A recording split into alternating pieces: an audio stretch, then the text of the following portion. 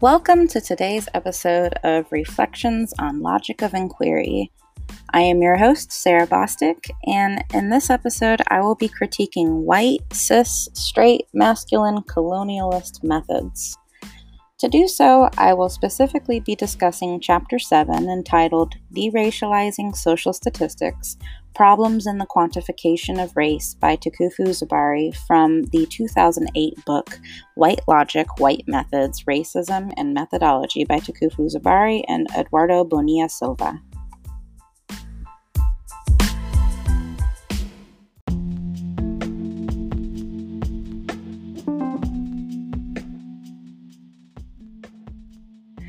Zubari begins this chapter by discussing on page 127 the ways in which, quote, the social concept of race affects how we interpret quantitative representations of racial reality, end quote, and further how, quote, many quantitative studies of racial differences fail to place race within a social context, end quote.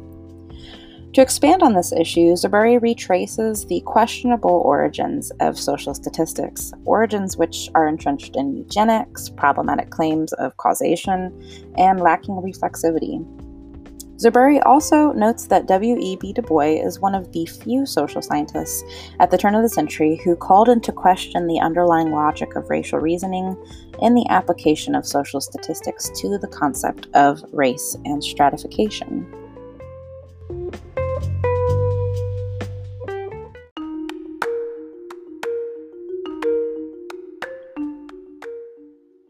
So, as mentioned, social statistics has questionable origins. Francis Galton in the late 1800s is an intellectual source for modern statistics in the social sciences, and his ideas were also the conceptual foundation of eugenic thought.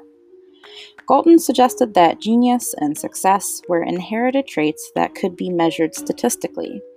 Therefore, statistics could be used to make claims regarding superiority and inferiority on the basis of race, and could then be placed on a bell curve. In other words, the origins of social statistics are entrenched firmly in white supremacy. Other social scientists jumped onto this trend.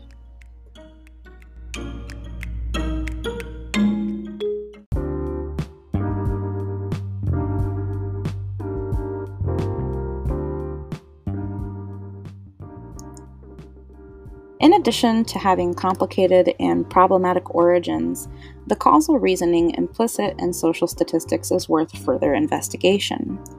According to Zubari, there are consequences in adopting this model for research design, collection, analysis, and interpretation.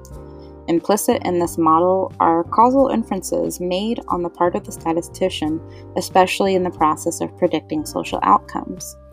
Thus, social researchers must be cognizant of the ways in which the researcher's purposes determine meaning and in fact reify race.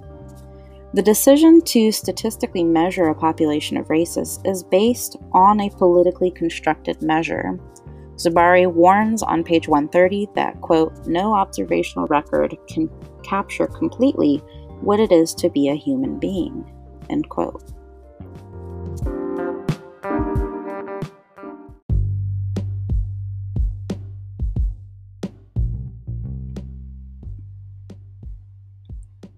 So what is missing from these analyses? Explicitly, what is missing is reference to the real world. As researchers, we must be reflexive and have some sort of prior knowledge about causal relationships, like the relationship between race and student performance. Otherwise, data is merely self-referential. More specifically, Zubari writes on page 131, quote, the calculation of the regression equation refers to a regression model and its system of equations, not to the real world the model purports to empirically define, end quote.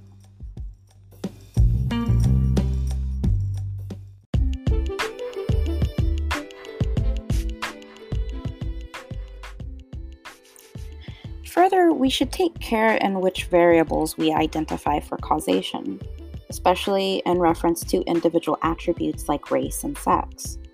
The example Zubari gives is that of being African American and it being understood as the cause of a student's performance on a test. Race can be a predictor for test performance, but to suggest that race is the causation reveals a lack of reflexivity on the part of a researcher in terms of understanding race in the real world, its social significance, and how it shapes life chances. Individual attributes like race have social components as well. In other words, race doesn't cause low test scores, but social conditions relating to race can predict students' performance. This conversation harkens back to the idea that has become an adage for sociology at this point. Correlation does not prove causation. The fact that there is a racial association in understanding statistics on student performance does not prove that race is the cause. This is dangerous territory. It is a form of racial reasoning, and it reifies eugenic ideas about race and correlations to intelligence. Association can become evidence of causation, but only when it is supported with other knowledge and supporting evidence. For example, how are opportunities shaped by race as an effect of a racist society? How are race and poverty associated, and how might this impact situations in terms of quality of schooling, etc.?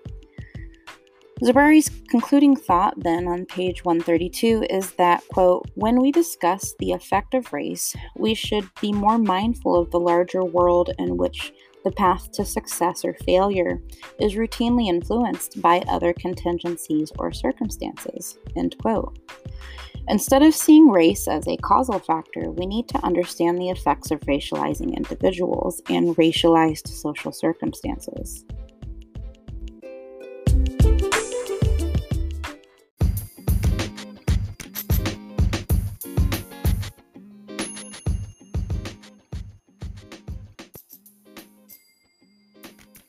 So what do you think, my lovely listeners? How do you think we might better apply statistical research in ways that do not reify race?